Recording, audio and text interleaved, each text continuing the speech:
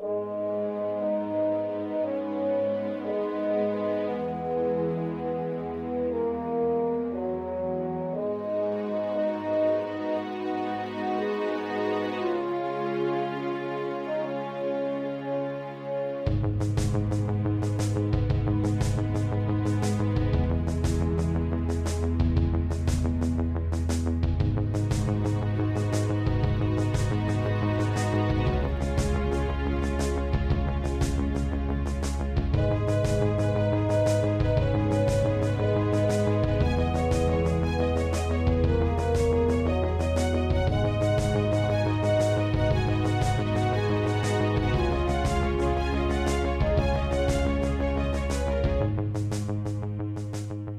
hello and welcome to the JLA Cast, a podcast in which we revisit Grant Morrison's legendary run on JLA, arguably the greatest superhero comic ever written, one issue at a time.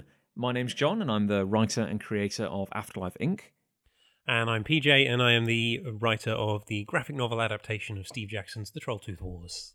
You know, PJ, I had a real moment of crisis about halfway through that intro, where I knew the words, I knew who I was, I had all the information in front of me, and yet I somehow very nearly lost my thread and just completely unraveled live on air. That's weird, because for a brief moment I forgot what I was the writer of. So. Is this just like the natural outcome? You know, is this what it's come to? Like, you know, after so many, half a year pretty much of lockdown and strangeness, and have our brains just finally turned to jelly? I mean, mine was pretty much a mush anyway. This is just natural progression, I think, of that. Yeah, like it's the senility setting in. It's either that, or because it's a bank holiday, I'm treating myself to doing a load of DIY. Ooh. Which is like, PJ, I cannot begin to tell you. I mean, like, look, The Adventures of Superman and Friends, you know, that's, you know, thrilling, admittedly, but that is as nothing compared to the joy of making the bathroom door shut properly. Is genuine question here? Are you one of those people who actually does enjoy doing DIY, or is it like writing, where you don't like the writing but you like having written, so you like having done the DIY? No, it's a good point, PJ, because I don't massively enjoy the process of writing. I like when you've got something nice at the end of it. Yeah. But no, I think the two are inversely related, because I'm getting to a point now where I would almost rather spend time with a power drill than forcing myself to be creative, which I'm sure bodes well in the long run. But no, I do enjoy DIY. I unironically bought a chisel yesterday, and it made me incredibly happy. See, I do not enjoy it, and I am not good at it, to the point where my wife, she is quite good at it. She's quite the handy woman. But she actively makes me stay away from things when she's doing it, because I will usually ruin it if I try and help. Well, you must have. I'm sure this is what good relationships are based on, though. There must be like an ultimate skill that you exceed at. You know. I'm the cook. I do all the cooking in the go. relationship. There we go. That's it.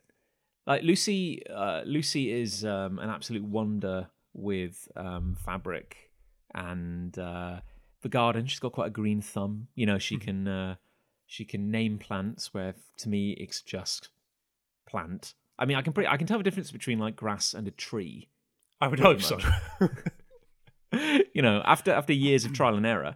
But no, I do very much enjoy the DIYing, to the point being actually that the house is currently full of the fumes of paint and a nice bottle of white spirits, which I've got kind of breathing for later, and a quick drying polyfiller. So that might be why I'm a little scatterbrained, because I'm tripping the light fantastic on B&Q's very best aerosols right now. Have you got a window open?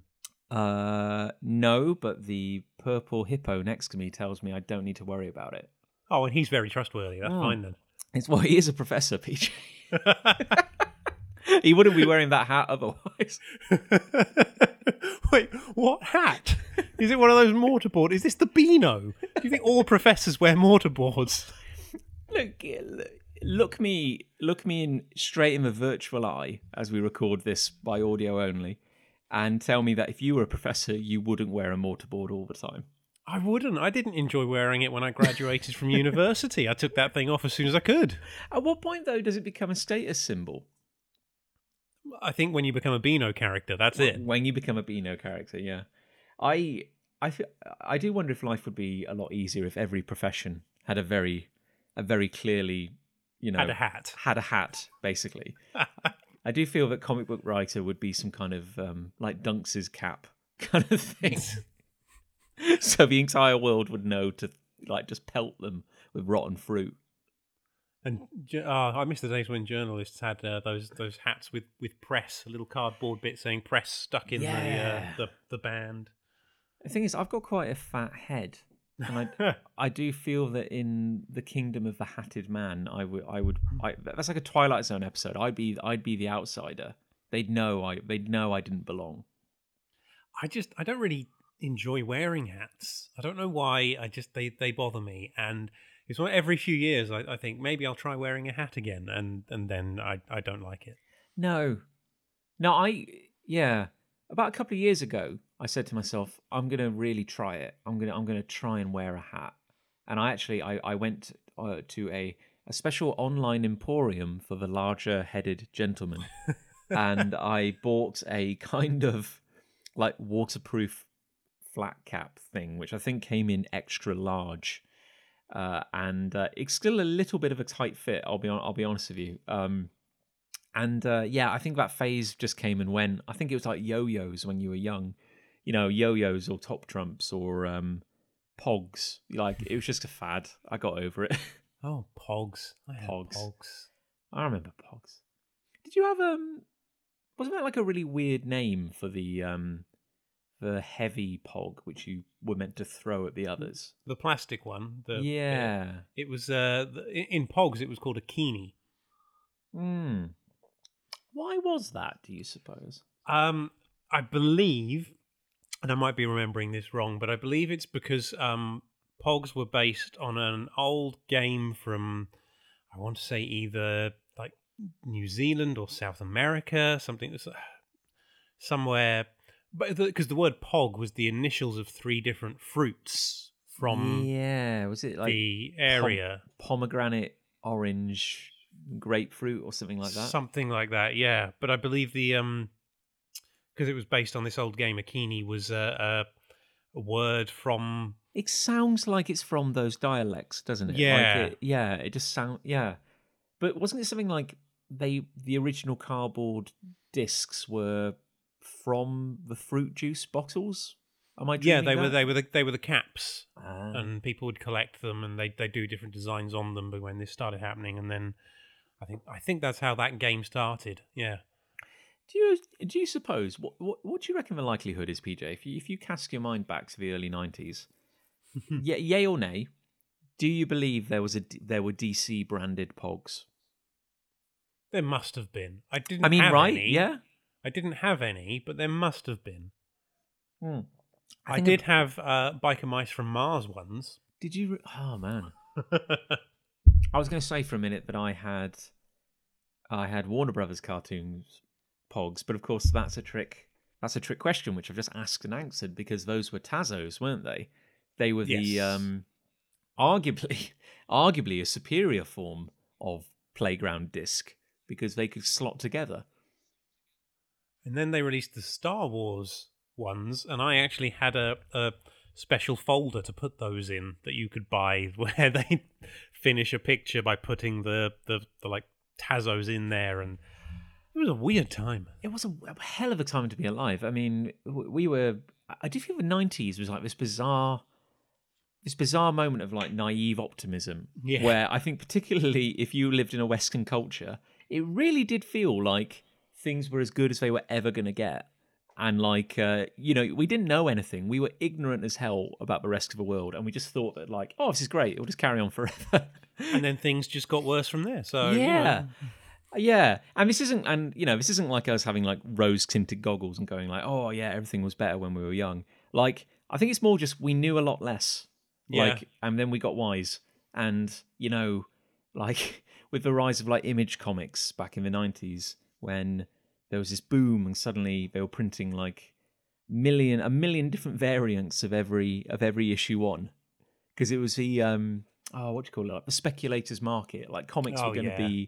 comics were going to be an investment for your grandchildren. Yep. Because people were buying so many, they printed so many that all of those comics you saved are now worthless. Well done, you. I mean, that's basic economics, right? Yeah. Like, I think even young John could have probably worked that out. I've just had a vivid and very strange memory of when Batman and Robin came out, and I seem to recall, I don't know where I got it. It may have been like with a promotional magazine or something, but there were collectible, kind of like Pogs, and kind of a bit like what you were describing with those Star Wars Pogs or whatever, where like Yeah. if you slotted them into a bigger thing, they kind of made a picture. But they were all they weren't Pog shaped. They were like oblong. They were a bit like the bat signal in Oh, kind okay. of like shape. And they were all thicker than Pogs. And I remember I think I only ever got the board because it came with like this cardboard oblong with little holes in it. And I think you were meant to like collect all your favorite characters from Batman and Robin, like Bane and The worst version of Bane ever. it's number 34. It's Alfred on his deathbed because he's got Wilfrid syndrome or something like that. Yeah. And I think that may have been a turning point in my adolescent development, because I distinctly remember making a choice not to collect those. That's I was good because done. they you'd have to pay someone to take them off you these days. I think with the legacy of that film. God, can you imagine? I mean, what an era! It was basically Batman or nothing when it came. Batman, the cartoon played in the UK. You had the Superman cartoon as well, a little bit. Yeah, when had that started when Batman and Robin came out? I'm not sure. It's hard to say, isn't it? Because oh god, I don't know. It was so weird because really, like, as a kid growing up in the UK, it was basically like X-Men, Spider-Man, or nothing. I mean, I guess you may have cared a little bit about the Hulk or Well, you did have the Marvel Action Hour the where you had Marvel the Action Hour. Iron Man, Hulk, and Fantastic Four. It was the old '80s Hulk cartoon, and then newer cartoons of Iron Man and Fantastic Four that weren't great. Let's be honest, those ones. I used to really like the Iron Man and Fantastic Four cartoons, but at the same time, I really do not feel they would age well. Like if I went back to them now. I think they both got, because they had 2 seasons each, and I think they both got better in the second season. They both got new theme tunes, new writers, new animation. So they looked a little bit better. They were less, because certainly the Iron Man cartoon was very much in season 1 a generic Saturday morning cartoon where every episode it was the Mandarin and his team against Iron Man and his team. It was just Who were basically Force Works, weren't they? yeah, it was just like Defenders of the Earth or Mask, where it was the same villain every week and the same basic plot every week. But then the second season changed it up and it became more of an Iron Man solo show with different bad guys. Unless I'm kind of getting this wrong in my head, wasn't War Machine like oddly purple in the cartoon? Like he wasn't black and white. He was like in the purple. second season when they changed the animation. Yes, he was. The shades they chose for darker colors all had a hint of, like, even Tony Stark's hair, which was long in the second season of the cartoon for no reason. Had PJ, sort of shades of purple to it. There was a reason, PJ. Like, let's be honest, it's because it was beautiful. Oh, okay, yeah. I mean, I can't disagree with that. Yeah. I mean, God, what an era! Like, oddly enough, when I think of like most '90s comics, there was probably always a scene where there was a guy in a suit, like some over muscled guy in a business suit with really long hair, you know, like, and he'd be like the CEO, and he'd be called something like he'd be like CEO of like Intense Industries or yeah, Thrust Incorporated, you know, and he'd be a villain or something like that. Like, I just feel like, God, who was the real world person who was inspiring all these like long? Where did it come from? This long '90s hair. I have no idea. Actually, that's a really good question. Listeners, I don't know where we can do trace some it. research.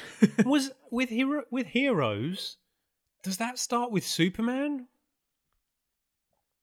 Death of Superman, Return of Superman is where he comes back with the mullet. Oh, So- and there's kind of like a story reason for that. It's because he's been reborn, hasn't he? Yeah, he's sort of in this. When he comes back, he's in this pod, basically to heal, but he's in there for long enough that his hair grows. Here's a question for you, because I confess I haven't actually read The Death of Superman. What? I know.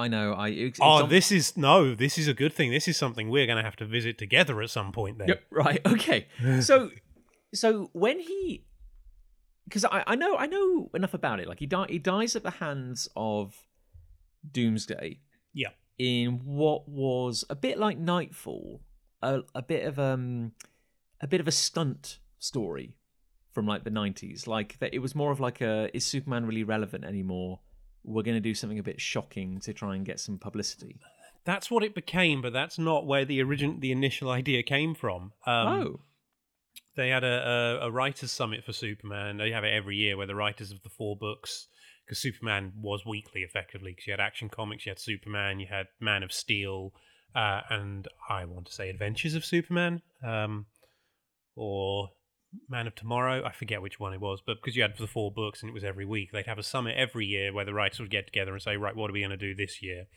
And they were getting really tired of it. And so every year as a joke, they go, hey, why don't we just kill him? And then this year they were like, why don't we just kill him? And someone else went, yeah, let's kill him. And that's where the initial idea, and then it does become a comment on, is he still relevant in this day and age and everything after that. But yeah, it just started as a little, I'm really tired of it. Should we just kill him? Well, who put him in the pod then that brought him back to life? The Eradicator. Right. Okay. And is the Eradicator... Now, this is very inside baseball. I've got to actually come to think of it. Our podcast is called the JLA Cast. I do hope that the people listening care about this. Was the Eradicator a Kryptonian robot? It wasn't. It's okay. It wasn't a robot. It was a device that was created to help keep Krypton pure. Effectively, it's a sentient computer, and at one point, it takes Superman over and turns him into a pure Kryptonian. I think we talked about that on the last episode. Yeah. But then later on, I cannot remember how, but it creates its own body. Do you know what? I think I have a vague memory, and this is another reason I want us now to suddenly revisit Death of Superman. We at might some have point. to, yeah. But I believe it takes matter from Superman's coffin and turns it into a body that resembles Superman. Because, correct me if I'm wrong, but this is because after the death of Superman, you have like the reign of the 4 Supermen sort of thing, Yes. don't you? So you have Steel, Superboy, Yep. The Eradicator, and the Cyborg Superman. Yep. Right. Okay. Yes. Got that right. Okay. And the Eradicator, weren't its powers more kind of like energy based rather than just being big, strong? Or am I dreaming? No, you're right. He does have the flight and the super strength, but he doesn't have any of Superman's vision powers, and his eyes are really sensitive to light, so that's why the character had to wear the sunglasses Oh, right. all the time. But he could fire energy blasts from his hands. And with the Cyborg Superman, who is Hal Hankshaw or something like that? Like, is Hank Henshaw. Hank. Right. Shia Hal Hank is the Cyborg Superman. And he was a villain, was he not? Yeah. Yeah. So did he try to be good? No. After that? No. Okay. Right. No. Okay. That was a plot. I see. Okay. Right. Well, we'll save that for another day then. But no, because he is like because he's a robot, obviously, but does he have Superman's powers as well, or is he just like kind of like a big strong robot? He's a robot who uses his technology to simulate Superman's powers. Right. And does he have a kryptonite heart, or is that's Metallo? Metallo, yep. Okay, this is good. We're learning, PJ, or I'm learning. You're always teaching me. Yeah, but no, we're probably gonna have to do that, aren't we? Like properly. Well, look, JLA cast. We can only go so far with Grant Morrison's run because at some point it ends. So we're going to have to cover more things after that, and I think the death and return of Superman is one of those things we should look at. I've got to say, like one of the quite interesting like little side tangents of this podcast so far has been because again, PJ, I feel you're the living encyclopedia of this era. To a point. To a point. Well, it's a further point than me, and I'm finding it very interesting, like personally, to learn a bit more about the wider DC universe of the time and what kind of came before, or what the world that this JLA series inherited, really, and learning a bit more about Superman and where he was at the time. That's particularly interesting to me. Also, just a small continuity point on something you said earlier. Death of Superman actually happened before Nightfall. Two ways I know this. One is in, I want to say 98, 99, they did a 10-issue World's Finest miniseries, which was Superman and Batman meeting every year. So each issue was a different. This was when it was said they'd both been around 10 years, and each one was a different meeting for each year. Mm-hmm. Year 9 covered Nightfall and Death of Superman. So and it was divided into two stories. And the first story is Superman going to Gotham to meet Batman, and it's Azrael. And then the second half of the story is Batman coming to Metropolis to meet Superman, and it's Bruce meeting the 4 Supermen. Right. The other reason I know that is because in Nightfall, you get a scene at the beginning where Robin is giving Jean-Paul Valley, Azrael, a haircut, and Robin is wearing the black armband with the Superman symbol on it to show mourning and that Superman has recently died. Right. Okay. So, crying out loud, God, it must have been an absolute nightmare. Even just in the present day, whenever that is. You can sum the 90s up in 4 titles, really, can't you? Death of Superman, Nightfall, Clone Saga, Onslaught. There's the 90s for you. Yeah, I was kind of like waiting. I was like, oh, where's he going with this? And I was like, oh, yep. And weirdly, I've oddly enough, like the Onslaught Saga and the Clone Saga, a lot of sagas in the 90s. They were kind of like my gateway to Marvel, really. Me too, actually, yeah. Yeah, which I don't think anyone would look back on and say that those were particular high points. But I found something in them. I still have and this is probably just nostalgia, but I do really carry a torch for some of the stuff that was going on in that era. Like I don't know. It's almost like they didn't quite realize what was coming around the corner, like that there was a big change coming. But do you know what? Having sort of reread both in the not too distant past, I can say Onslaught actually kind of holds up. I enjoyed reading Onslaught again. The Clone Saga doesn't. It goes on way too long. I think because the Clone Saga effectively is a lot of different individual smaller stories put together into one long narrative, basically Ben Reilly beginning to end. There are some good individual stories within it. Like I would say The Lost Years is one of the great Spider-Man stories, and you can't have that if you don't have the Clone Saga. But overall, the Clone Saga does not work. Well, here's an interesting thing as well, because it's interesting that as we have discussed, I think probably like in every episode, probably about 3 times, the electric blue Superman outfit is incredible. Like it's probably the greatest superhero costume ever, and I won't hear any dissenting opinion. At the same time, I really like Ben Reilly's Spider-Man costume. Now here's my thing with it. I like it, but I don't like it as much. The classic Peter Parker is the best suit, in my opinion. But what I do love is the Ben Reilly outfit on Mayday Parker in the Spider-Girl series. I think that worked really well. And that's a future, isn't it? That's like is Mayday Parker the daughter of Peter and Mary Jane? It was a series set in a what if. It started in an issue of What If, in fact. It was What If, the daughter of Spider-Man, basically, and it was her discovering her powers, and I think 15 years into the future.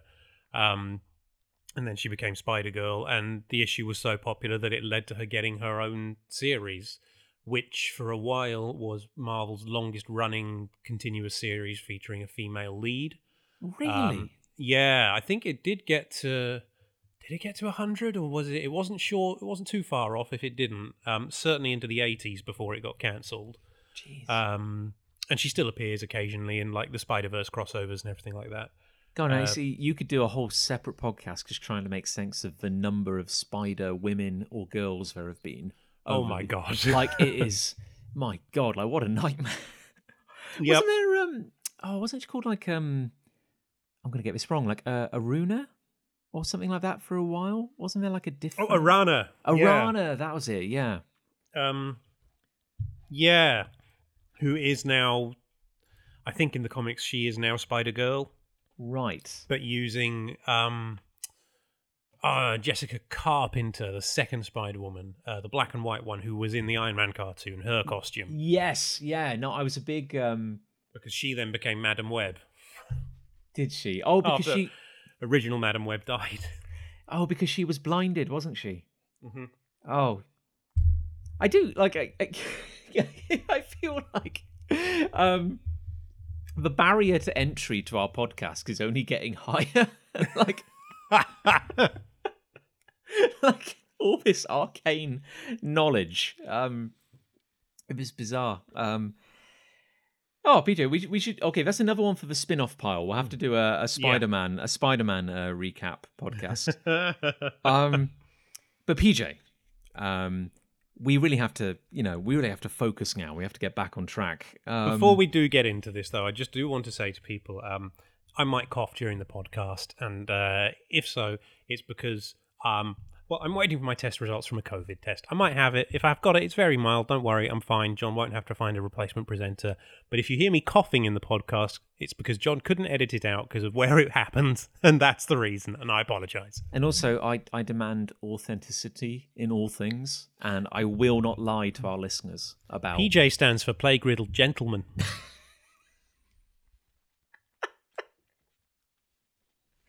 There's something so indecent about Gentleman with a J. I know, I love it. I can see it in my head, and it just feels wrong. It's just, oh man, that's like one of the forbidden words. There's like when you become a writer, when you're a proper writer, and we've all been to the conferences, we've all been to the mountain retreat, and they do warn you about the forbidden words, which PJ, PJ's under a lot of emotional stress right now, so we'll let him off for uttering Gentleman with a J. I invoked it. He invoked it using the forbidden alphabet. Triple U. Ugh. Gross. But yeah, so... Oh, there we go. That's real. But yeah, so PJ, we're back in the world of JLA, and should we do a quick catch-up as to what happened last episode?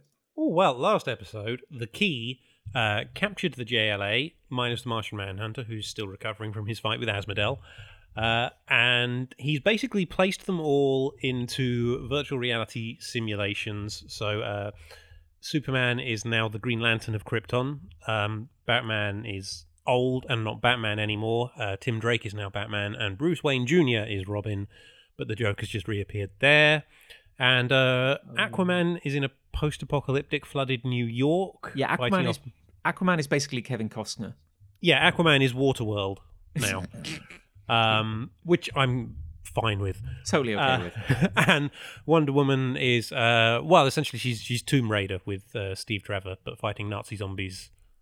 Yes, and none of the League, as far as we're aware, have any... Well, it's like they're all immersed in these alternate worlds they're living, these alternate lives they're living through. Yes, we don't know why the Key has placed them in into these alternate realities yet. But at the same time, Green Arrow has teleported up to the JLA's headquarters because he is about to join the League, and has started firing arrows at the Key's robot servants.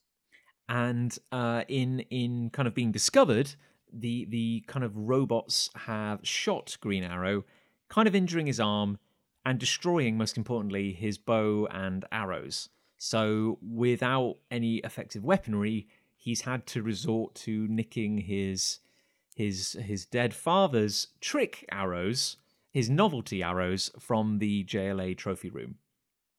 We should say this Green Arrow is Connor Hawke, the son of Oliver Queen, the original Green Arrow, and he just uses pointy arrows. He doesn't use the trick arrows. So this is the 90s, of course. So yeah, he was shooting people with, painful arrows, pointy arrows. Yeah, hijinks. We therefore, I guess, if we dive right into it, well, let's go with the cover again, because this is another one of those absolutely stunning covers, I think. It's a beautiful image where you get the Key's face in the background, just taking up the whole cover, and then in the foreground, his giant hand holding a bunch of keys. But 4 of the keys are Wonder Woman, Superman, The Flash, and Batman. It's great, actually, and I've got to say, like, of all the things this series is known for, I wouldn't say the covers are really up there. Like, they don't get like a massive amount of attention. And I think towards the end of the series, they became a little more, well, I don't want to say generic, but they weren't really like kind of standouty sort of covers. Yeah. I'm ready to be proved wrong on that. But at this point in this series, these are really fun. Yeah, it's really, it tells you a lot about the story without giving anything away, effectively. The Key is using the JLA as keys to something. They are generally quite dynamic images at this point. And I've always loved a cover which is a bit more, it's less literal. It's just kind of like, it's more just like evoking a kind of daft idea. Yeah, less literal, but without lying to you. Ooh, I like that. Because that happens, doesn't it? Like, I remember an issue of Spider-Man where the front cover was Spider-Man fighting Sabretooth, and they never even met in the issue. Do you reckon they just had like a random cool pin-up which the artist had done, and they were like, well, let's just stick this on there? Those 2 characters were in that issue, but it was Captain America that had a fight with Sabretooth, not Spider-Man. Right. Well, you got to reel them in, PJ. I know. You gotta do what you can to get them to read your book. But yeah, Howard Porter, who of course isn't with us on Interiors at the moment, is doing some great work on the covers. Yeah. Must have all that kind of raw energy he's saved up. Oh, and he is saving it for something very cool coming very soon. Oh, yes. Now, we know we've got the benefit of foresight, but what a time to be alive in September 1997. As a young John rides the double-decker bus to secondary school for the very first time. Bless him. Oh, bless him. Whereas PJ was one of the scary old kids who was probably smoking behind the bike sheds. Well, no, I was the 97, first year of GCSEs. And I was the nerdy kid who didn't have many friends. Oh, PJ. Yeah, I was right behind you, basically. But look at us now. Idols of millions. No, I don't want to play football. I want to watch Star Trek. And I don't smoke. At least, I use opium. Thank you very much. Right. Okay, so I guess getting into the issue proper, we're just right into it. Right, we just really are. Yeah, there's no setup. And the Key is basically he's monologuing, really. He's doing a good old villain. Let me tell you about my origin story. But it's okay, because we know that from the last issue, that's a side effect of the drugs he's full of, that it makes him talk to himself a lot. Yes. Now, I've got to say, it's fine if you lampshade it. You can get away with anything as long as you say it's because of drugs. Yeah. No way. Okay, no, that's fine. So the Key is basically introducing the reader to himself, because the Key was a pretty obscure villain, wasn't he? Yeah, From he was 60s or earlier, I want to say. No, it's the 60s, I think. I don't think he appeared before that. he did fight the original Justice League, certainly. Now, did he fight? Now, in which incarnation of the Justice League are we talking about? Right, this is where it gets confusing. So on, PJ. this origin recap, basically him saying, was always Justice League always win. They always win. He recaps how his origin is basically doing experiments for Intergang. So he took drugs to open the doors to the untapped areas of his brain. And then you get a panel of the Key. He's got Aquaman, but classic, orange and green costume, short blonde hair, no beard, 2 hands Aquaman, being held captive by the Key in his goofy 60s costume. And it is one of the sillier examples of the era. And he's basically just holding a gun to Aquaman. While Green Lantern, Hal Jordan, Martian Manhunter, The Flash, Barry Allen, who has his eyes closed for some reason, and Black Canary go after him. But of course, when the Justice League first came along in the 60s pre-crisis, it was Wonder Woman, not Black Canary, who was on the team. Now, what I think we're seeing here is a story from that era, but lensed through modern continuity. So they've basically taken Wonder Woman out and put Black Canary in her place. Now, I had wondered, because you've explained it in a previous issue, but this has always been one of the, for me, just one of the most confusing aspects of the JLA's history. And I believe this is based on JLA Year 1. Am I getting that right? Well, JLA Year 1 was where they told the origins of the Justice League in the new continuity, but I don't recall it having a story involving the Key. But certainly, obviously in the original continuity, Wonder Woman was one of the first superheroes and was therefore on the League when it formed. But then when DC rebooted after Crisis on Infinite Earths, Wonder Woman didn't actually appear in continuity for 2 or 3 years after the origins of all the other heroes. Right. So when the JLA formed, Wonder Woman wasn't actually around. So they put Black Canary in her place and said she was an original member of the League. That's so weird to me, because I mean, I don't mean to knock Black Canary, but for me, she's never been. I don't really think of her as being like one of, really like the founders in a way, and it's always strange to me when I see these incarnations of this early version of the League, and most kind of strikingly, Batman and Superman aren't there. Well, they weren't actually. If you read Justice League of America, their first appearance in Showcase Comics, I think. That's not the League's origin. That is just the first adventure we read. They've already formed at the beginning of the adventure. Batman and Superman are technically members, but both of them only appear in like 2 panels. You have Starro comes along. The League are like, oh, there's Starro, let's go fight him. But the League is just the 5 members, including Wonder Woman, not Black Canary. Right. And they try to get Batman and Superman to come along, but they both go, I can't, I'm busy. So effectively, the point they had was they said Superman and Batman were members so they could have their names on the team, but they didn't include them in a lot of adventures because they wanted to showcase the less well-known characters. Right, okay. So it was a whole weird thing. Now, I think in the origin of the League, Batman and Superman weren't involved, and it was said they joined after. And if you go back, if you read JLA Year 1, they both appear in the book, but neither of them, again, actually joins the League. Yeah, it's so weird. It's strange, isn't it? Mind you, I guess it's no more or less convoluted than, say, the Avengers origins. To tell people that Captain America wasn't a founding member of the Avengers in the comics. It is a little weird.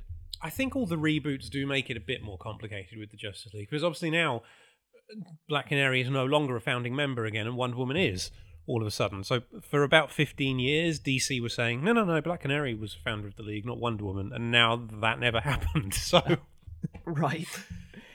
It's comics, everybody. What I will also say about this panel, though, is I don't know why Jean has pointy ears.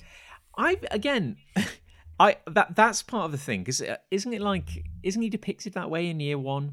Or am I dreaming that? I don't remember. I need to reread Year 1. Maybe PJ. Maybe we could read Year 1. Maybe Jean had temporarily grown pointy ears to help him defeat the Key's sonic trap. Yeah, I'll do it. That'll do. Yeah, why not?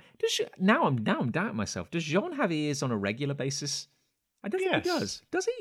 Wait, oh no! I just flipped to the front cover, and that cuts off where his ears would be. I know. I'm desperately flicking back through the comic. Where is now. he? He does have ears. He does have ears. He does have ears.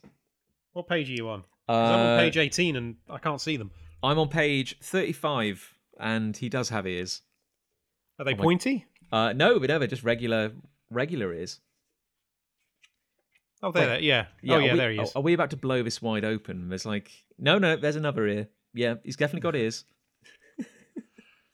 This is like, if we'd chosen like the JLA as for our appearance on Mastermind, and the first question was, does Jean have ears? Just quit straight away. But yeah, so regardless of which version of the JLA founded the damn thing, the Key battled them back in the day. Yes, and he did. And it was a simpler time where you could get away with having a ridiculous headpiece that looked like a key.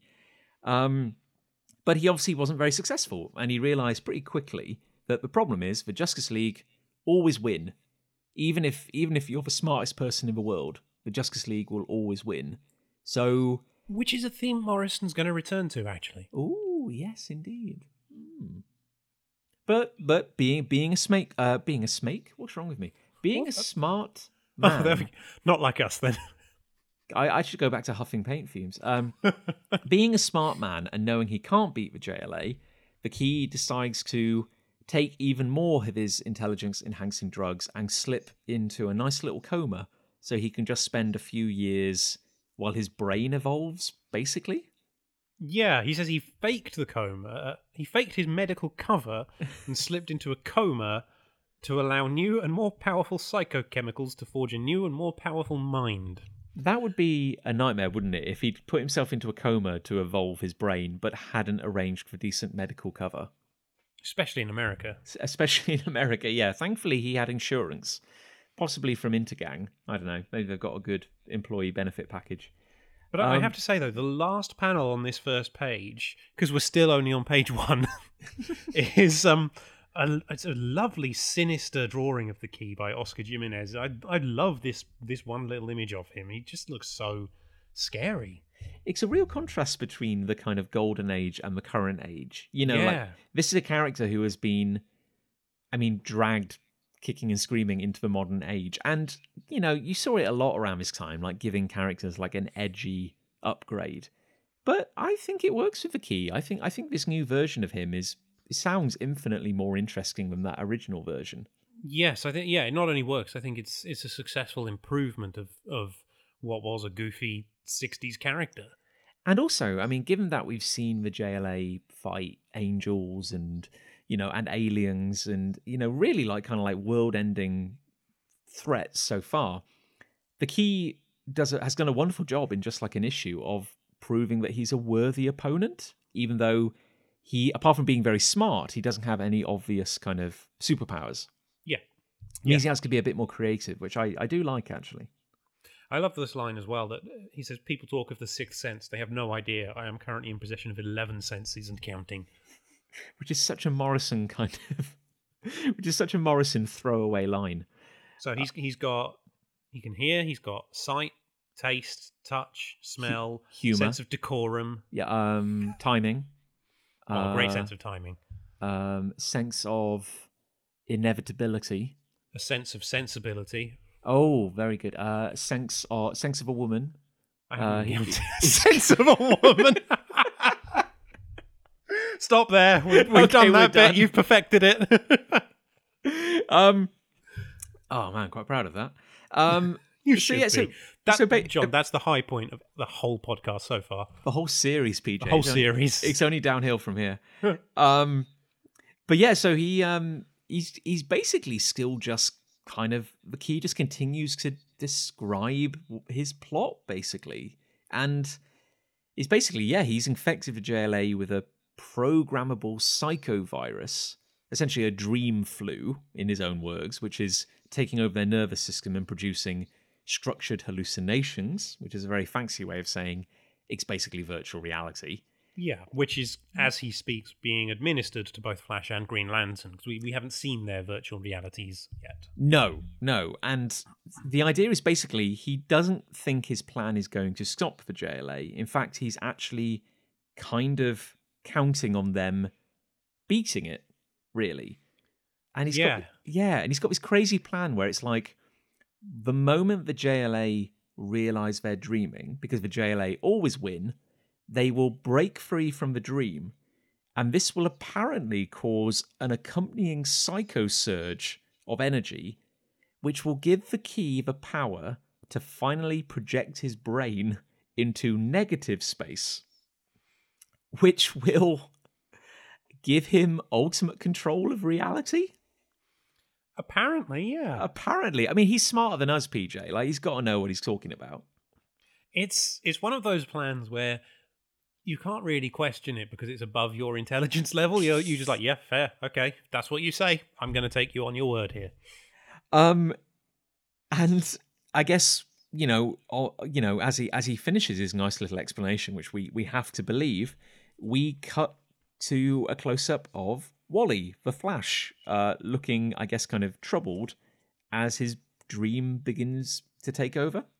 Yeah, so we finally get our first glimpse of Wally's reality, and he's basically still the Flash, but he was given a ring by a dying new god named Fastback, who is a real character, I believe. Yeah, which gives him a costume made of condensed hyperdimensional gel, utterly frictionless. It's a direct manifestation of the speed source itself. So he's still the Flash, but very much tied into the Jack Kirby's Fourth World. Which, if you're going to do, as a source of powers, is a wonderful... I mean, it's a wonderful catch-all. I don't want to say like it's a MacGuffin, but if you say it's come from New Genesis, you can probably get away with anything.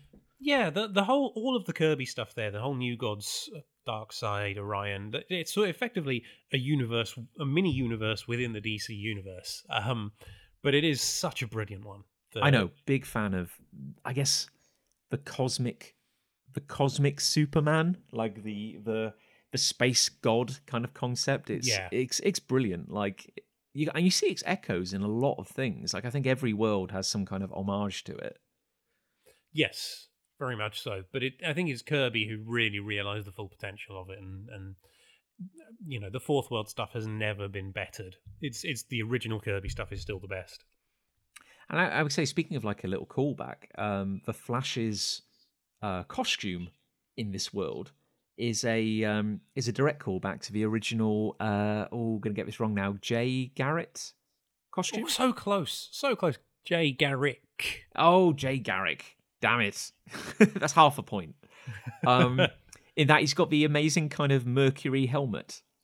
Yeah, which is amazing. He actually also reminds me of the look reminds me of Kingdom Come Flash. Oh, because yeah. This version of the Flash is just a solid silver color, completely from head to toe, with then the helmet being really the only defining feature.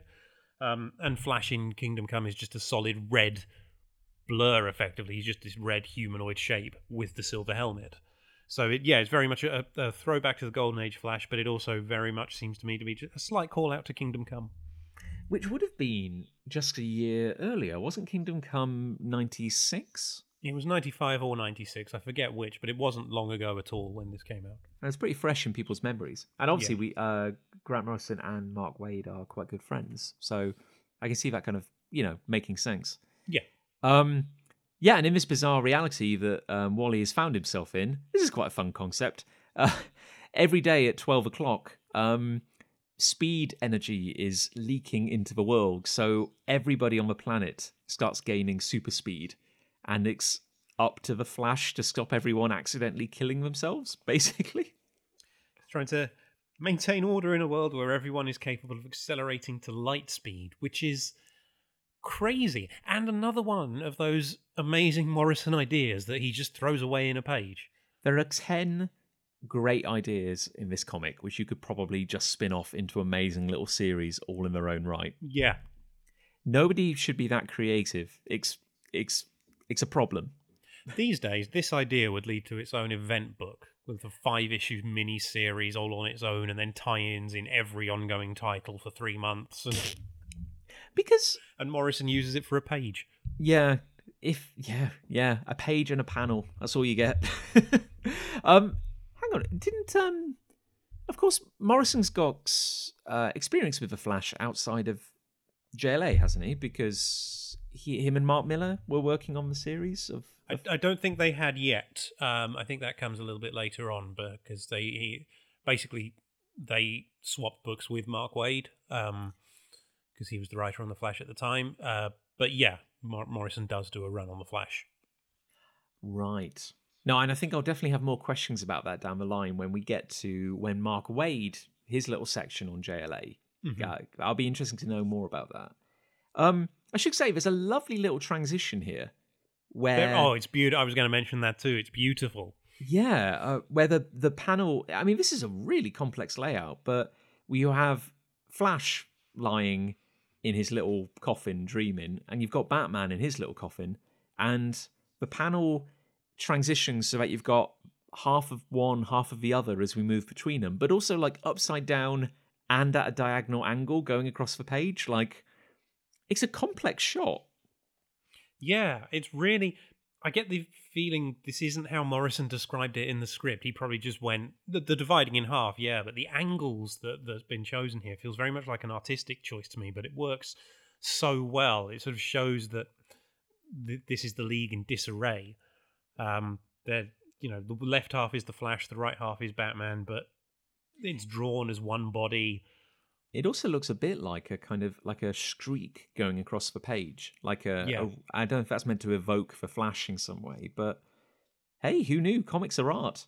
But the Flash actually starts speaking out loud. His voice, he says, in his virtual reality, his captions are saying everything's getting faster and faster and faster. And out loud, Wally says, faster. FASSER. Yeah, and you instantly just go like, oh yeah, he's kind of like just dream murmuring to himself. But then we got to Batman, and you can see something he's hearing within his dream, which I love. And you can just imagine how that, if this was a live action or an animated thing with actual voices, you'd have this shot of Batman, but you'd sort of hear this echoey voice coming from somewhere else some other time. It's a really, really good way of just evoking this feeling of that they are in their dreams and what's happening to them in there.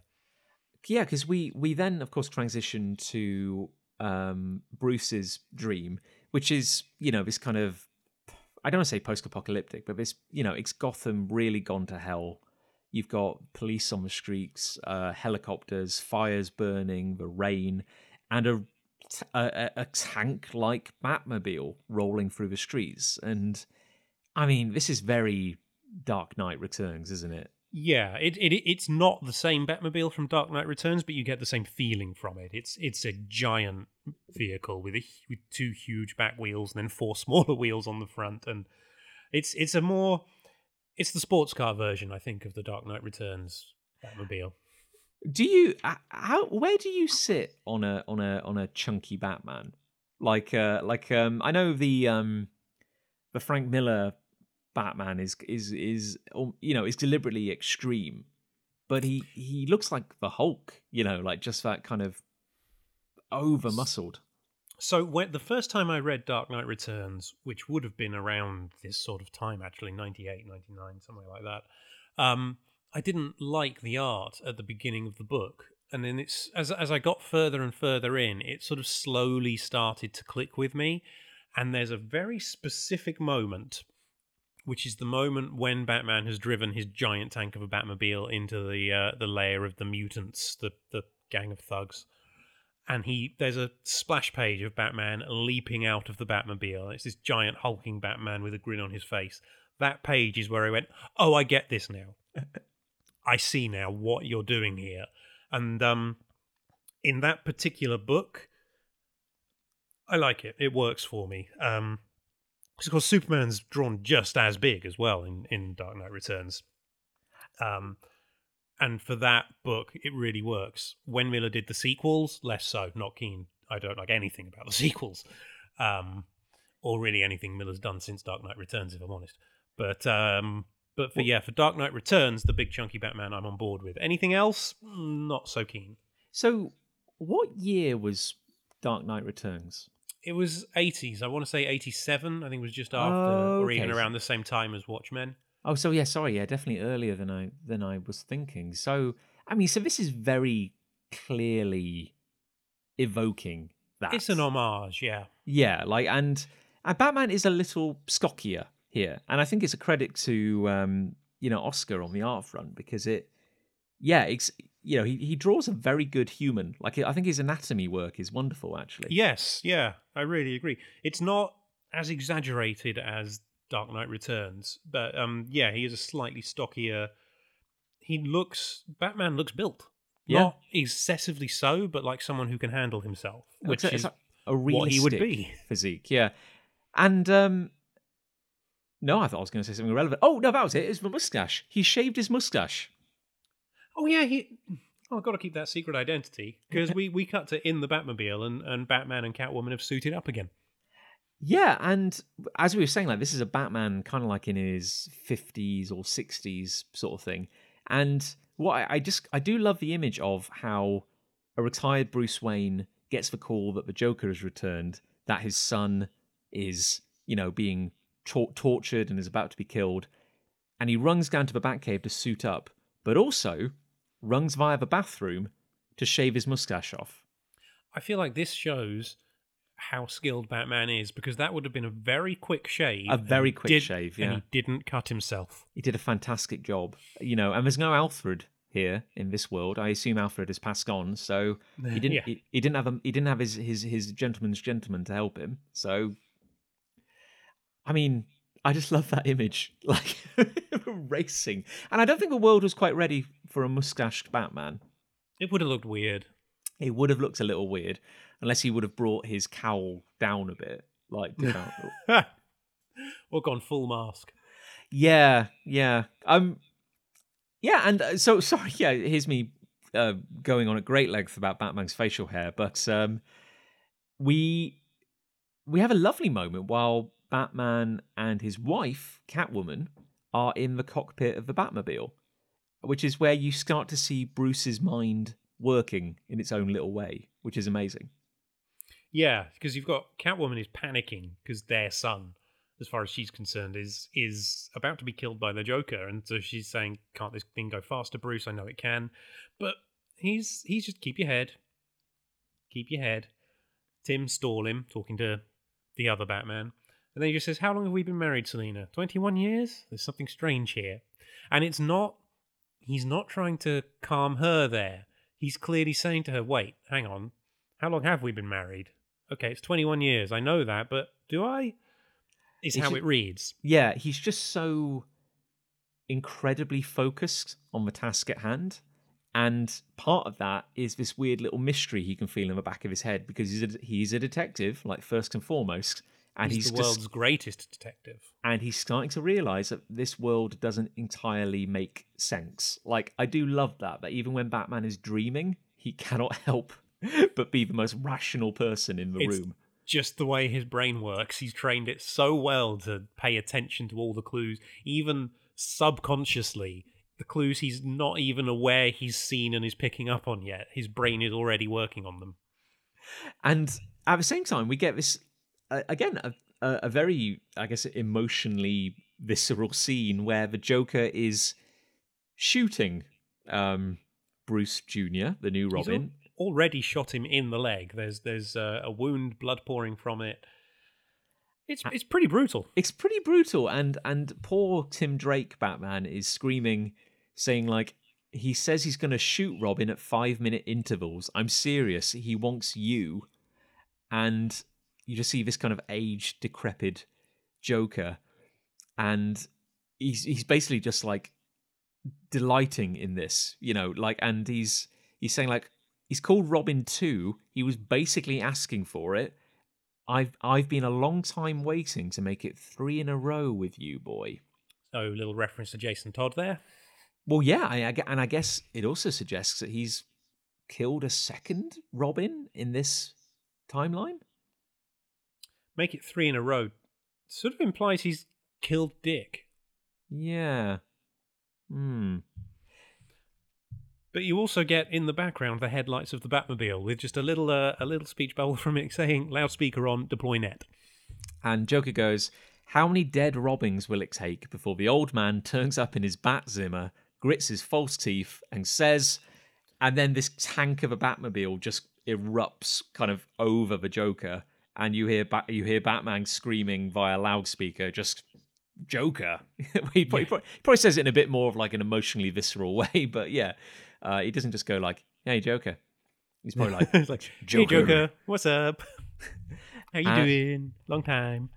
And there's again a credit to the art because this tank of a Batmobile kind of like glides overhead. You get a real sense of kind of movement, and the Joker is now like ensnared in a net, and from the Batmobile, he just goes, "I can electrify the net from here. Stay where you are, Joker."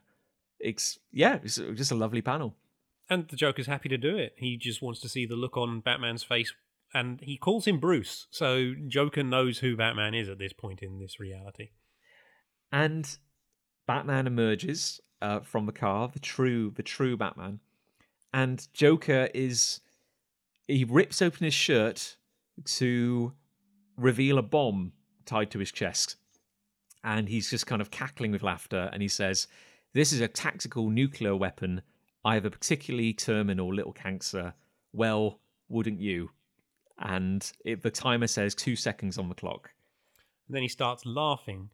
But then he looks confused as a series of green tools, a mallet, a screwdriver, assorted other tools, appear and dismantle the bomb. And you hear someone talking from off panel in, I assume, an alien language, because it's all just a weird collection of symbols. I think those symbols have regularly been used in the comics to show when someone is speaking Kryptonian. Ooh, okay, that's good to know. Thankfully, I don't have to get out my decoder ring, because halfway through the dialogue, it suddenly switches to English, which I'm going to assume is because a certain device is translating. And we hear someone talking, and they say, "From the planet Krypton in Sector 2318 of the Owen Protectorate, please forgive the rapid culture shock, but I had to act directly and quickly." But what I also love about this panel, you still can't see who's speaking, but we all know who it is. But you have Tim Drake Batman and Catwoman on either side of the panel, and they're both looking very confused, very surprised. Our Batman is center panel, and he just looks like Batman. He's not confused or baffled in the slightest. He's like, "Yep, figured this was coming." And we get this glorious splash page of Batman and Superman, Batman and Green Lantern meeting for the first time in this reality, and we have the Joker banished to the Phantom Zone. And that is glorious. I love that drawing of just the flat, but in a green panel, a green Phantom Zone. Yeah, which is being generated by the Ring, which I guess raises like so many questions. But yeah, and you have Kal-El, the Green Lantern of Krypton, who goes, "The fission device has been disabled and this man secured in the Phantom Zone. You can call me Kal-El." This goes, "Do I know you?" At which point we get the credits. So the story is called Elseworlds, and they've gone less crazy with the computer lettering here. They've dialed it down slightly. It looks like almost like a normal title box. They're learning. And then the credits are Grant Morrison, writer, Oscar Jimenez, penciler, and I want to draw attention to this next bit. So you get Chip Wallace and Hannibal Rodriguez as the inkers. So presumably inking different pages. And you can see that through the book. There are moments where, when I hadn't actually paid attention to the credits and I was reading this, I honestly thought there were two different artists, two different pencilers on the book, which just shows how much difference an inker can make. Both very good. I'm not saying that some pages are worse than others. They just look different. So this issue is a good indicator of what difference an inker can make to the art. But then also Pat Garrahy does the colours, Heroic Age computer steps, Ken Lopez is the letterer, Peter Tomasi is the associate editor, and Dan Raspler is the editor. It's a full cast, this episode, this issue. Yeah. I do wonder, because, of course, with Howard Porter being off the book for a couple of issues, maybe that was to give his, risks a bit of a rest. I do not know. But it's interesting that there's a different editor than the previous issue. It was Ruben Diaz before. It was, yeah. I don't know if maybe because books do change editors often halfway through a story, maybe. So maybe this is just the new editorial team for JLA. Yeah, We'll check on that. If we're just peeking behind the curtain into, we're kind of learning how the sausage is made. But then we cut from a familiar Superman face in an unfamiliar costume to, I was going to think if there was a neat way of tying that together, but a very familiar electric blue Superman in an awesome costume, asleep with a bit of lightning crackling out of his eyes, which is quite fun. It indicates there has been some kind of energy surge through Superman, as Keyman asks them to keep the cameras. I'm obsessed with keys now. Keep the cameras rolling through it. And he wants everyone to experience the moment when the League wake up, and he uses their energy to further his goals. Effectively, he's recording this for posterity. He's making a documentary about the time he beat the Justice League and opened up the doors of reality. I do like how also the key is, monologuing like a champ. And if I'm honest, kind of asking to be eventually undone here, because he's really just talking when he should be acting. And it falls upon one of his robot minions to remind him that Superman's energy profile is becoming increasingly stable. He could soon pose a threat. Additionally, I must remind you that Green Arrow is still at large. And the key basically says, you mustn't remind me of anything unless I tell you to remind me. So he's asking for it. Let's be honest. He says Green Arrow isn't a threat. He's just an unanticipated element. Hubris. And he also says Superman is doing exactly what he wants. So he then tells them to switch to aggressive mode. And then says, and if by chance you do stumble across Green Arrow, in quotation marks, I don't think he's accepted the new Green Arrow, make it messy. I do really like this panel of the key because he's got obviously very long hair, he's very emaciated, and here he is sweating quite profusely, which he kind of gives the impression, which I guess kind of explains his hubris and his lack of, his lack of awareness here. But he comes across a bit like a junkie because he's like he's kind of strung out on these drugs and isn't really thinking straight despite his intelligence. Yeah, it's really well done. And we have a wonderful transition here. And again, maybe you should talk about your love for Green Arrow's mask, PJ. Yeah, it's again showing the movement because he's leaping through the air, flipping. You get one of those things where the artist will draw the same character multiple times in a panel to show movement, and the previous ones will sort of be coloured lighter, and then the one that is the current moment is a more solid version of the character. But Green Arrow leaps through the air, clutching his bow, and the mask just flows gracefully behind him in the air. But actually, these two pages certainly are two of the ones I was talking about, where you can see the difference in art with the different inker, to the point where at first I was thinking, is this penciled by someone else? And it's not. It's just inked differently. And they look great. I love it. But you can tell it's a different inker. I do actually. I've always been struck by this the pose of the robot in this panel, like where he's kind of firing, and it's a daft little thing to focus on, but I've always liked how it looks in this panel because the robots are kind of lanky, they're not really muscular, so you don't have the obvious tools to fall back on as an artist to make them look dynamic. And yet, this lanky robot just looks badass in this panel, like as it's opening fire. It's just a really, really nicely drawn page. And then we get a few panels of Green Arrow basically trying to use his dad's trick arrows. And he's got caption boxes, and I love that they are shaped like arrows. Oh my God, they're right. You're right. Oh my God. They're shaped like arrows, and the letters are green. And you get a lovely little glimpse into Connor's way of thinking here because he is very professional, like he's really focused on his job. He's also very kind of pissed off, like he's not happy to be in this situation at all. And you can sense his frustration at having to use these ridiculous arrows, which, for example, he reaches for one and it's a bomb arrow. It has a timer in the head, and there's a glorious panel of him just looking at this thing while it beeps with a look of absolute horror on his face. And you get the rest of the page is narrated through caption boxes where you get a sense of reticence actually about him even being there. He says, I'm only here because Green Lantern talked me into it. And he's like, I don't have superpowers. I can't do what the rest of the League does. I just shoot arrows. And then as he stares at this explosive arrow, which is on 4 seconds when he pulls it out of his quiver, with horror, his caption box says, and I'm not even sure I can manage that right now, as he says out loud, explosive arrow? And he screams and throws it at the robot. Just chucks it. Just chucks an arrow. And he talks about his dad, and he says, Oliver Queen, my father, the first Green Arrow, was either a genius or a madman. And he's talking about, he's filling the reader in, saying he's having to use all this old trick equipment. He says, only a madman could use this equipment. Only a genius could use it. I better decide which I want to be fast. He also says the Key, whoever he is. So Connor hasn't heard of the Key either. He has no idea. He hasn't read those old early issues of Justice League. No, he hasn't done his homework, so I don't know how he was hoping to pass his initiation.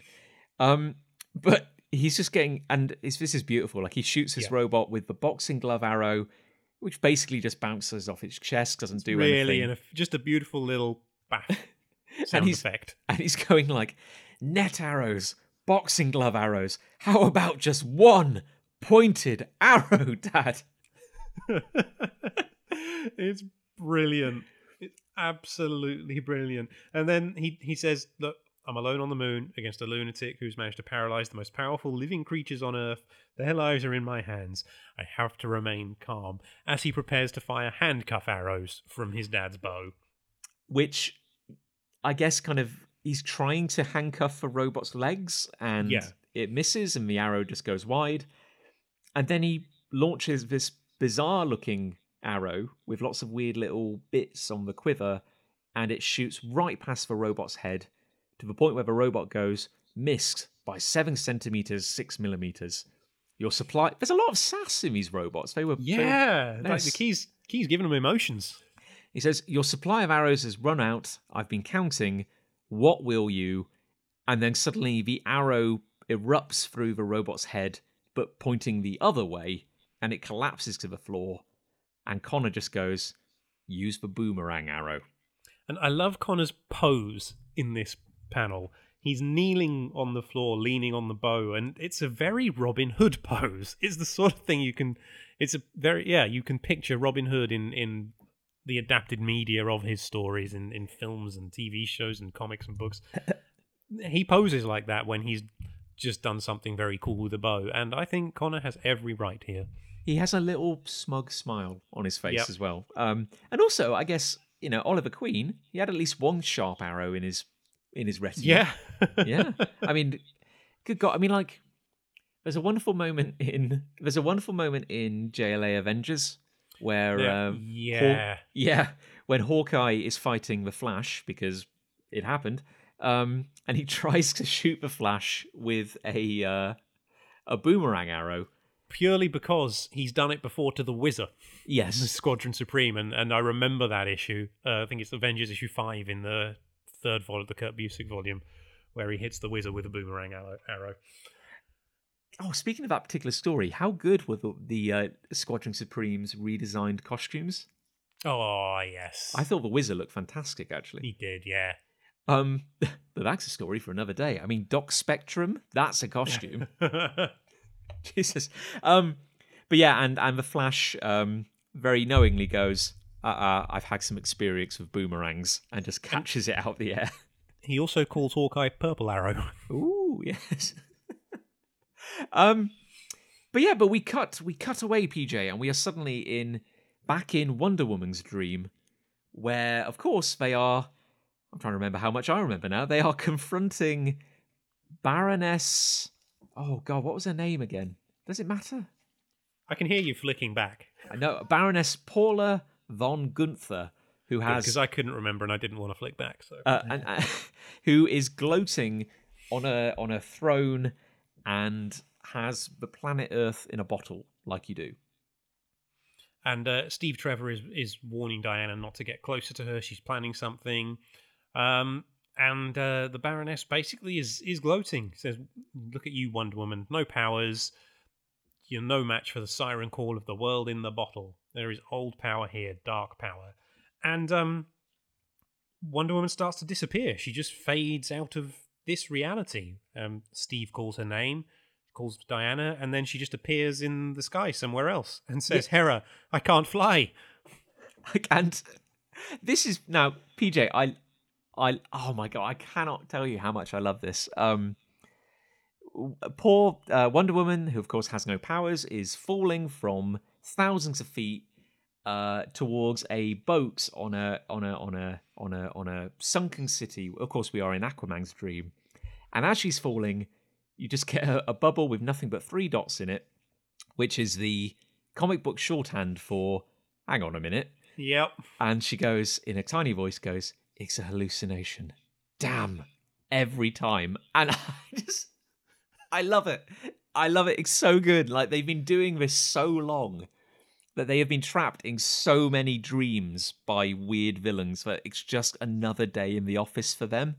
I love it. I absolutely love it. And we cut to the deck of the ship where Aquaman is fighting manta raiders and calling for people to get the children below decks. And someone shouts to him that there's a manta raider approaching. And then Wonder Woman lands on it. Just kicks it as she falls. And she lands on the deck just fine. And Aquaman straight away is like, "Who are you? Where did you..." And then there's a moment and he then goes, "Wonder Woman?" And she just says to him, "Look, Arthur, this isn't real. Come on. We're trapped in a nightmare. No one's dying. It's all an illusion." And Aquaman just goes, "Of course." And I'm wondering if this is very much a, we've just done this. We've just done Midsummer's Nightmare. That was less than a year ago. Maybe so. I just love, like, I've said it before and I'll say it again. One of the things I love about this series is the idea that all the players are old hands at this. Like, they know each other. They're like their old colleagues. And this is just an occupational hazard. Like, if you're a superhero, like, you know, we all have that story where the psychic villain messes with your heads and they're just like, "Oh, pity's sake, not again." Like, crying out loud. Certainly with Aquaman, you just feel how tired he is of this. He's like, "Oh, come on."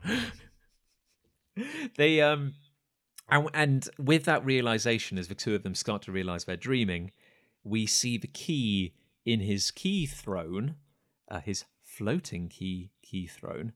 Which is topped with something that looks like his old headpiece, because even though it was a silly costume, you've got to remember where he came from. Oh, you've got to remember your history.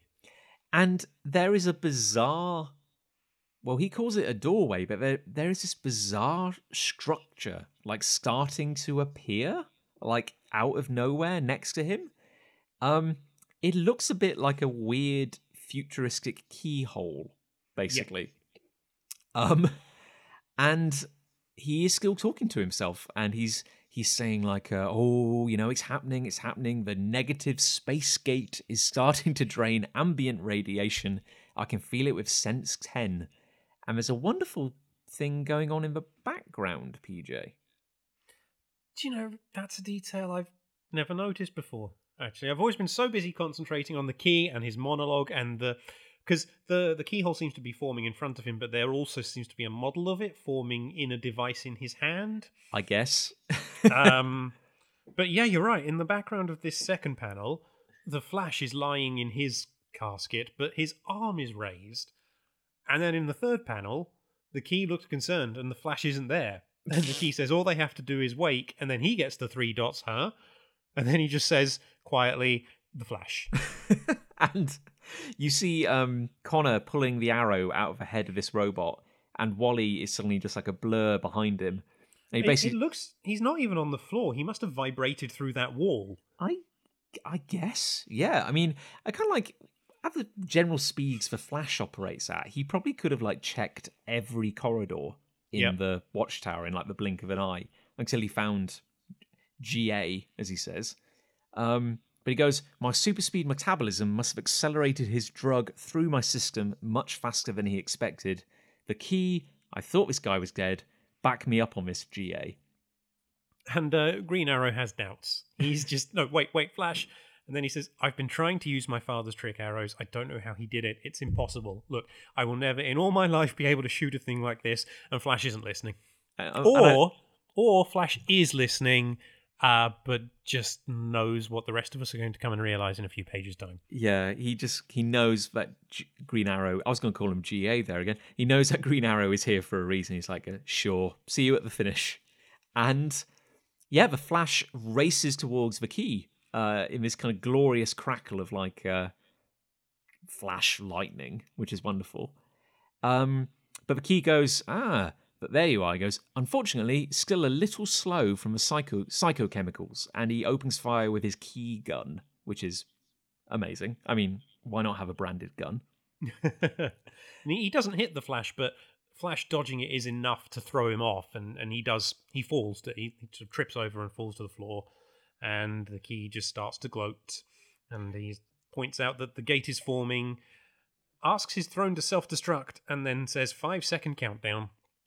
And Wally picks himself up, looking a little shaken, as the key is walking towards this energy doorway. And Wally just goes, 4 seconds more than I need.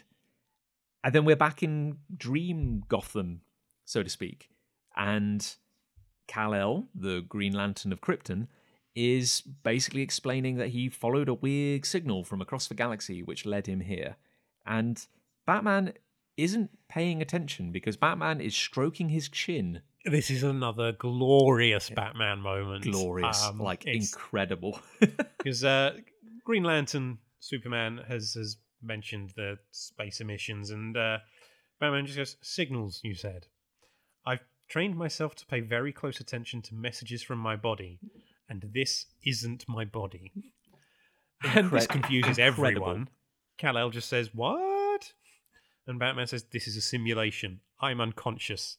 I appear to be a fit man in his 60s, but the blood pressure and heart rate I'm experiencing would fit the profile of a much younger and very probably unconscious man.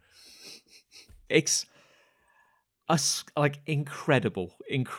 And he just goes, my guess is that these hallucinations are symptoms of some kind of neural infection, and my antibodies are fighting it, which accounts for the rapid loss of emotional intensity in the scenario. Not long ago, I was terrified for the safety of my son. Basically saying, but now I couldn't care less. And Catwoman is looking very confused. She's like, Bruce, is something wrong? And right then, the gateway appears. The bizarre key door is suddenly crackling on the floor next to them. And sorry, Peter. Yeah. No, I was just going to... I love the Green Lantern. Superman points at it and just goes, what is that? And Batman's just very casually, worth investigating. And I love how they're still not technically there yet. Like, Bruce has almost worked it out, but, like, their memories are still a bit shot. They don't entirely know each other in this reality. And yet, they both instantly just fall into the world's finest. You know, like, they are... Without missing a beat, the two of them just walk towards this gate to work out what the hell is going on, because that's what they do.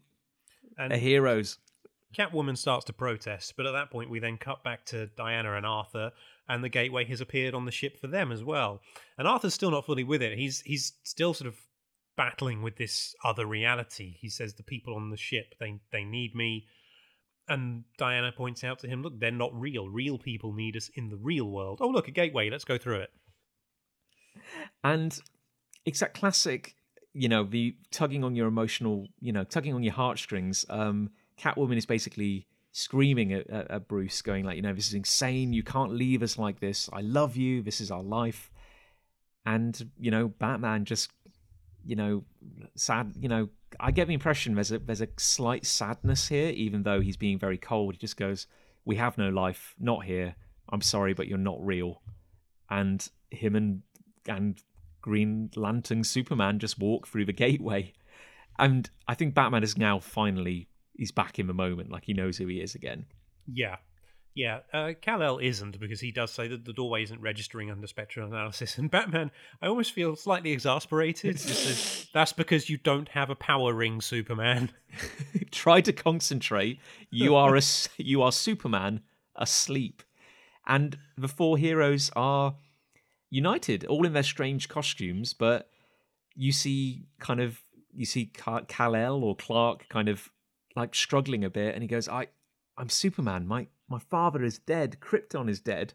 I think it's interesting here that he is the last of the four to sort of have any remembrance of who he is, because obviously Wonder Woman and Batman are just fully back, and Aquaman struggled a little on the ship, but he's realised now. But it's only here that Kal-El, I don't know, maybe it's the promise of a home world that he lost is a strong tie for him. Hits quite close to home, doesn't it? But I've got to say, again, another brilliant moment of JLA camaraderie, because Aquaman is just pissed off. Yeah. He just goes, that mind thing again. They just keep taking us like this. And Batman is basically, yes, they do. And, we need to try and stop this happening again. We'll talk to John about it. But in the meantime... And you hear this voice from off panel that goes, go no further. And you just see Batman looking like, ugh, right on cue. And this voice shouts, understand that you trespass on the boundaries of the antimatter universe of Quad. And we see Kyle Rayner in a bizarre costume.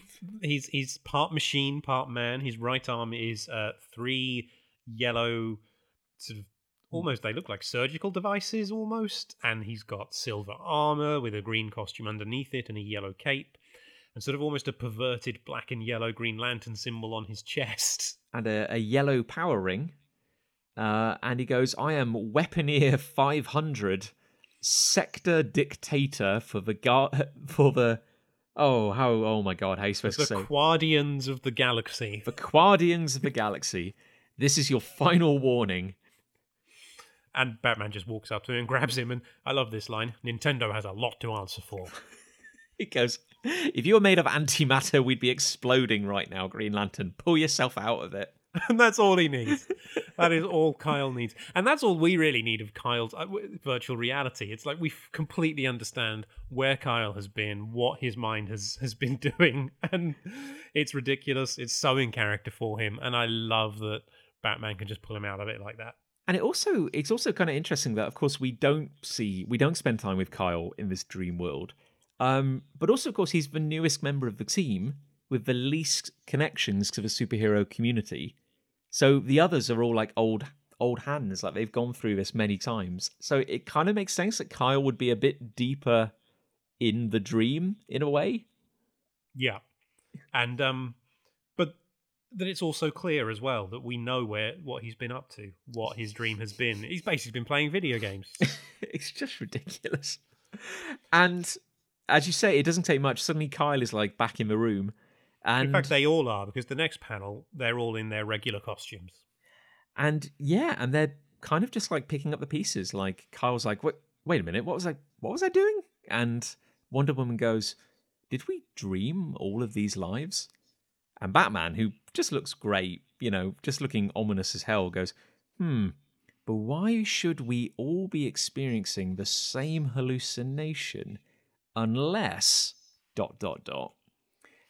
And then we cut suddenly to the little coffin where Batman is lying, and he just goes, don't wake up! And he kind of like snaps awake. He wakes up saying, don't wake up. And what I love, though, is Superman next to him is also awake, but giving him a look that almost says, bit late for that, isn't it? And we see the key reaching for the doorway to negative space. And he goes... Also, we first of all see the Flash having dismantled the key's throne before it could explode with a spanner in his hand. Oh, of course, yeah. It's almost a blinking you'll miss it spanner. Yeah. The key is reaching for this magical door, and he goes, when I enter negative space, the entire universe will fit around me like a glove. I'll be in complete control. It all seems so... These next four panels are beautiful. I love it. A boxing glove arrow smacks into the key's face. And it's a raging bull moment, isn't it? You've got him sort of pushed to the side, blood coming out of his mouth. It wouldn't surprise me if Oscar Jimenez had looked at Raging Bull and paused the screen to get a reference for that panel. And then, as you say, PJ Vogt, followed by an amazing panel where the key is kind of just like teetering. Like he makes like a feeble grasp for the doorway, but he's already going down. And then he just slaps. It feels to me like even though a panel shows one moment, it feels to me like a moment in slow motion. Yeah. Like if this were moving, he would be falling slow motion, and he is literally seeing stars. And his face just smacks onto the floor, and he goes, "It all seems so ridiculous," and just collapses. And then you cut to a hero shot of Connor holding the bow, having released the boxing glove arrow, and he just says, "That's what I would have thought too." And I love it so much. Connor steps up and uses the boxing glove arrow to take down the bad guy. His father would be proud. It's such a tying everything up with a brilliant, neat little bow, and all's well that ends well. A neat little bow and arrow. Oh, there it is. There it is. The second best line of the episode. And then we get an epilogue. Epilogue 2, actually. Yeah, and which I assume means we're going to count down. I assume, unless something was redacted when it was when it was published. But yeah, and we have Green Arrow's inauguration, his induction, or whatever you'd call it. Well deserved, I would say. Yes, I would completely agree. And we have a wonderful line from Superman, which of course people forget that Superman can have a sense of humour. But he goes, "I'm sure you won't be too surprised to hear everyone's in agreement, and after today's events, no further assessment will be required." And what you have Green Arrow stood on one side of the JLA's table, and the other 5 members are sat directly opposite him. But Kyle is stood using his ring to burn something into one of the other empty chairs. And as Superman congratulates him and says, "Get used to saving the universe," and he says, "I know if Ollie could have been here to see this, he'd have been cheering." And then Batman gets as sentimental as Batman gets. And he offers his hand to shake, which is probably like the highest praise Batman could give just about anyone, I would say. Yeah. But of course, Batman praise is to say, "Impressive work, make sure you keep it up." And Connor takes his chair, which now has a green bow and arrows burned into it. And he goes, "Thank you, Batman. Good to be here." And then we get our second epilogue, which is presumably epilogue 1? Epilogue 1, I would imagine. And frankly, an amazing page. Yeah. Entirely in its own right. We see the Key back in hospital in a kind of medically induced coma. And Superman is checking up on him. With one of those classic Morrison lines. "We were able to confine him in a perpetually branching fractal maze, a mind prison without doors. He seems to be enjoying the mental stimulation." But he does say that this has to be a temporary measure, and in the meantime, and there's a doctor who says, "We understand the danger he poses, we'll do what we can." And meanwhile, you have the same nurse from the Angel issues when the Key was in the coma and originally woke up. They're still reading the same tabloids she was reading back then. And again, in these following 4 panels, which is such a brief, tiny moment in this entire issue, you get one of the best Batman Superman moments. Like, yep. I could imagine. Like, it just shows how much Morrison understands their relationship. And you get Superman basically showing regret over what they've had to do and saying he doesn't like it. Can't they rehabilitate him? And he says all he did was show us our own, whatever, fears, desires. And typical Batman, he took us down like amateurs. He showed us we're still vulnerable. And I like how they're just on the roof of the hospital. Yeah. Like, they're just checking in on the Key, just the 2 of them. And Batman's just chilling, I think something a lot of people forget about this era is Batman's on the roof of the hospital, wasn't in the room, because as far as the general public are concerned, and Batman works to continue and perpetuate this, Batman is a myth. Oh. Batman is still an urban myth as far as the general public are aware. Interesting. Yeah, no, I remember that. I remember that concept, but I wasn't sure that was around now. It didn't. It was finished with during the War Games crossover in the Batman books, which I want to say was mid 2000s, like 2005, 6, something like that. That was the moment where Batman officially sort of came out to the world, where he revealed himself, had to save some people, but couldn't do so without being on camera, and suddenly the world knew Batman was real. But clearly, I mean, as much as, you know, he's a secret to the world, you do get this continuing idea that Bruce and Clark know each other well and have been working for ages together. And you get this wonderful moment where Superman is preparing to teleport out, and he just goes, I saw Gotham in flames. And Batman, not looking at him, just goes, best forgotten, Superman. So Clark's trying to reach out to his friend and basically say, look, if you want to talk, do you want to deal with this? I'm happy to be there for you. And Bruce is all, we're not doing that. No, I'm just going to put it away. And it's such a lovely, like, very mundane line, but Superman just goes, do you need a ride back east? And Batman just goes, already taken care of. And Superman erupts into the sky in a burst of energy and just goes, of course, you would never accept a lift from me. He goes, good night, Bruce. And this is the final panel of the whole comic, is just a small panel of Batman silhouetted against the moon, and he just goes, Clark. And I think it's a lovely, very quiet ending to the issue. Quite, yeah, like, I don't know, it's the thing, you think about this series as being like big on action and not very big on character development, and yet that's just one of the most wonderful moments between the two, and it's genuinely quite a little maudling, like a little sad. Yeah, Batman alone on a rooftop, just pondering what he saw. And I think, you know, it's like, clearly Superman will never give up on Batman. Like, that's the nature of their friendship. But, like, you can see that even Superman is occasionally a little frustrated at, like, the walls which Batman puts up. Like, he's forever locking people out. Yeah. And it's just this knowledge that he offers Batman help, knowing that Batman would never accept it. But, yeah, and just going like, good night, Bruce. And the fact that Batman actually responds, I kind of just speaks volumes, even just with one word, just saying like Clark, you know, you just know that in his own little way, like Superman means a lot to him as well.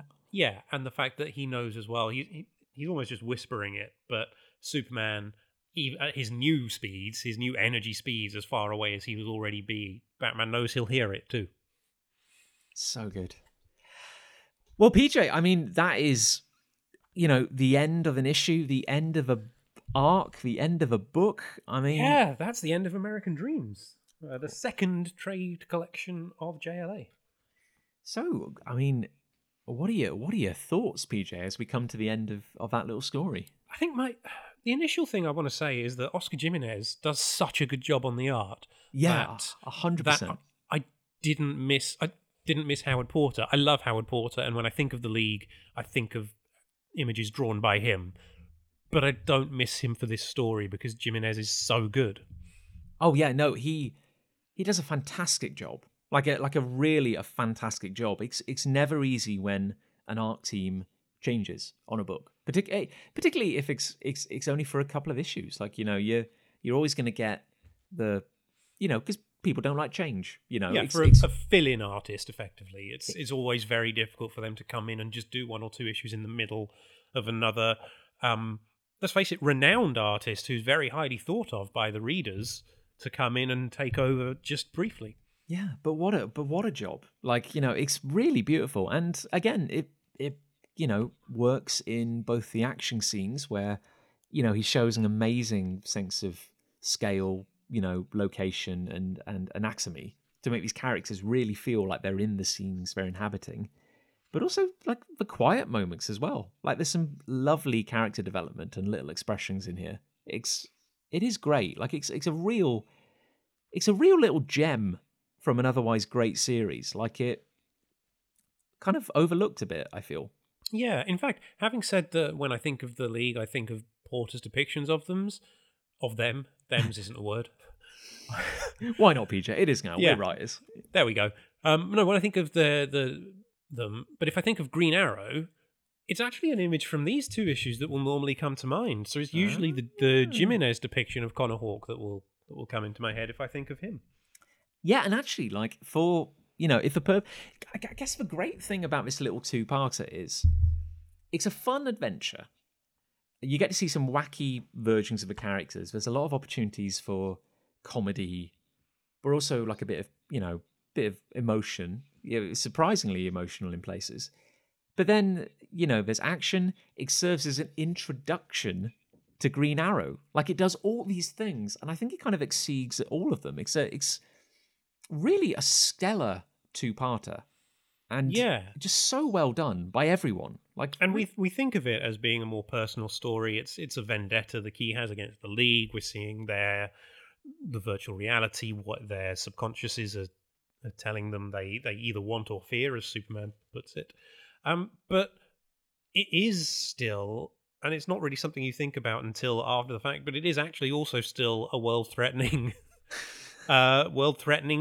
bad guy, because if he succeeds, he's not just going to have taken down the League, he's going to have done whatever going into negative space will do to let him command reality. And again, there is this danger of escalation where... Oh, I'm going to cough, PJ, pardon me. Sorry. There is this danger of escalation where once you've had the JLA fighting angels, once you've had them fighting an army of white Martians, you start to run into this problem where you have to up the ante every time. Like, it always has to get more and more extreme, to the point where it might become, I guess, a bit ridiculous. Like, once you've battled one world-ending device, what's the next one? So I think it's actually a credit to the series that there's a lot of inventiveness in the villains they fight and the threats they have to defeat. It's the Key leads to a different paced adventure, that it's not just smashy smashy boom boom. Like, it's actually quite creative. They have to face him in creative ways. And I guess, interestingly, the JLA doesn't actually defeat the Key. I mean, it's Green Arrow, really. It's a boxing glove arrow. It's a boxing glove arrow. What are your thoughts on the series at this point? Like, where we stand now? I think I try and go back to my mindset when I first was reading these books when they came out. As I say, I bought the first four in very quick succession. So I think Strength in Numbers had come out by the time I was reading these. And the first two volumes, I loved them. They were great, and they kept me going. Kept me wanting to read more and go on. It's volume 3, which we're coming to, not next week. Sorry, not next episode, rather, because we're a fortnightly podcast. Because we have another tangent to go off on, and if you know this series, you probably already know what that is. But it was volume 3, though, that really made me go, wow, this series is something else. Mm. So I've loved these stories. I love revisiting them, but it's as a build-up to what comes next that I think I love them the most, because the next volume is just stunning. I do feel, like, I look back on the series and I think of, you start to see these kind of like phases, and this particular book, American Dreams, definitely feels like the end of an era, because the series is about to undergo a transition. Yeah. And it's not the last transition it will undergo, but the stories, as you say, take on a different tone and it moves into something else. Yeah. And I love what's coming. I feel like that I would divide it into 4 phases. I think the whole of Morrison's run, the first phase ends here at the end of Morrican Dreams, but then I would say the second phase is one story. Yeah. It's just one. It's basically volume 3. I would agree. And then the third phase goes all the way up until the very final story. which I would say is itself the fourth phase. I would agree as well. I'm glad we're on the same page there, because I think that breaks it up perfectly. Yeah, and of those phases, I look back on this period with immense fondness, because I worked my way through this series almost backwards in a weird way. Like I think I've said before, that my introduction to it was World War III, the very last story, and then I went back and collected stuff. And again, as I've said, I love the bigger stuff that follows, but at the same time, I feel that this first phase is like the Saturday morning cartoon phase, where it is the best Saturday morning cartoon you've ever seen and ever will see. And I almost don't want it to end. I imagine there's a parallel universe, one of DC's many universes out there, where this version of the JLA are just fighting and saving the world week in, week out, and nothing ever changes. And of course, this is the last issue with this version of the JLA, because as of the next issue, Green Arrow is a full-time member. And then from there, the lineup will continue to change and grow and shrink at times. And we're going to get issues where you only get part of the team, and some of the different combinations of characters that you get that Morrison puts together are very interesting there. But this is the last issue where the official JLA lineup is the Magnificent Seven. And you can see it beginning, like, bringing Green Arrow in. I think it could never stay that way. It had to change. And it's what Grant Morrison did with Green Arrow, and playing around with Zoriel and Tomorrow Woman, you start to get a flavor of how the League is going to evolve. And he does such a good job of welcoming Connor in that you instantly, or certainly, from these two issues, I think it'd be very hard to doubt that he had a place on the team. Like he fits so well, and he conducts himself so well that he clearly deserves a place at the big table. Although, in fact, something I'd also forgotten that we're going to have to cover, we probably should save it for next week, because we'll still have the current version next week, but the status of Wonder Woman is about to change drastically. Yes, I'd been thinking about that in the back of my head. I wonder if we could cover that with like a side note rather than... Do you think we need to do any additional reading around Wonder Woman, where her character's going? I don't know. I haven't read any of the issues involved, if I'm honest. I haven't read any of Wonder Woman's solo series from around that time, so I don't know where we'd go to read. Okay, we'll tell you what. We'll do some research. We'll do some research and we'll talk about it, because ultimately it's not a big change, like, because it gets reversed in a rather short space of time. But Wonder Woman is about to leave the series for a little while. Yeah, she does come back. But more on that to come, I feel. I think we'll definitely talk about it a little bit next week. As I say, we are doing one of our tangents next week, but it is relevant and does need to be done. Hey, PJ, all our tangents are relevant. How dare you? This, I think, is probably more so than any of the other tangents we've done. This one is vital to the ongoing story. Wonderful, yes.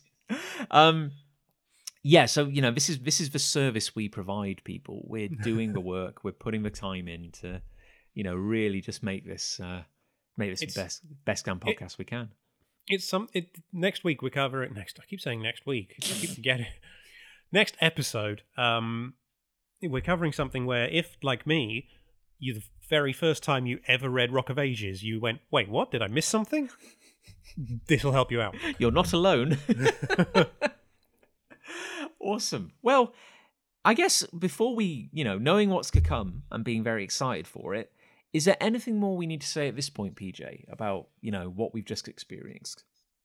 Other than I thoroughly enjoyed it and I'm genuinely excited about what's coming. And I think I say that every time, but... Yeah, we're really getting into it now, aren't we? Like, we are. We're deep in the paint. Well, yeah, I guess with that excitement still to come, I should give a massive shout out to Gav Mitchell for drawing our incredible cover artwork. And to Elliot Red for composing and performing our wonderful theme tune, Justice. And if you have enjoyed listening to PJ or I kind of talking nonsense. Both our social media handles are in the description should you wish to give us a follow. PJ, is there anything you'd like to shout about or, I will say, if you are listening to this and enjoying it and would like to talk JLA with us, please do reach out on the social media, because I am always up for that discussion. Oh, yeah. You'll be like Dr. PJ. If you've got any JLA woes or any continuity questions, I'm sure PJ is your man. Don't do that. Now people are going to write in with things I got wrong, which I've already found one out on my own. Thank you very much. Oh, really? Would you like to issue a correction? Yeah, I said that Superman was split into red and blue by, I thought it was Brainiac. It wasn't Brainiac. It was Toyman. Really? Yep. Toyman? Yep. Oh, can't we just say that Brainiac did it? Look, John, note it down. We've got to cover Superman red and blue at some point as well. Yes. Yeah, and we'll finally... I swear you've explained it and I've forgotten it, but we'll finally put the issue of electric blue Superman versus just Superman blue to light. To bed? To bed. We'll finally work that out. Well, I've got nothing else to shout about. Well, aren't you dull? I am very dull. PJ, would you like to do us the honours and sign us off in your oh God, what's the word? Let's Inimitable? Just say, yeah, that's the one. Inimitable fashion, PJ. Take us home. Yes. Inimitable sign-off.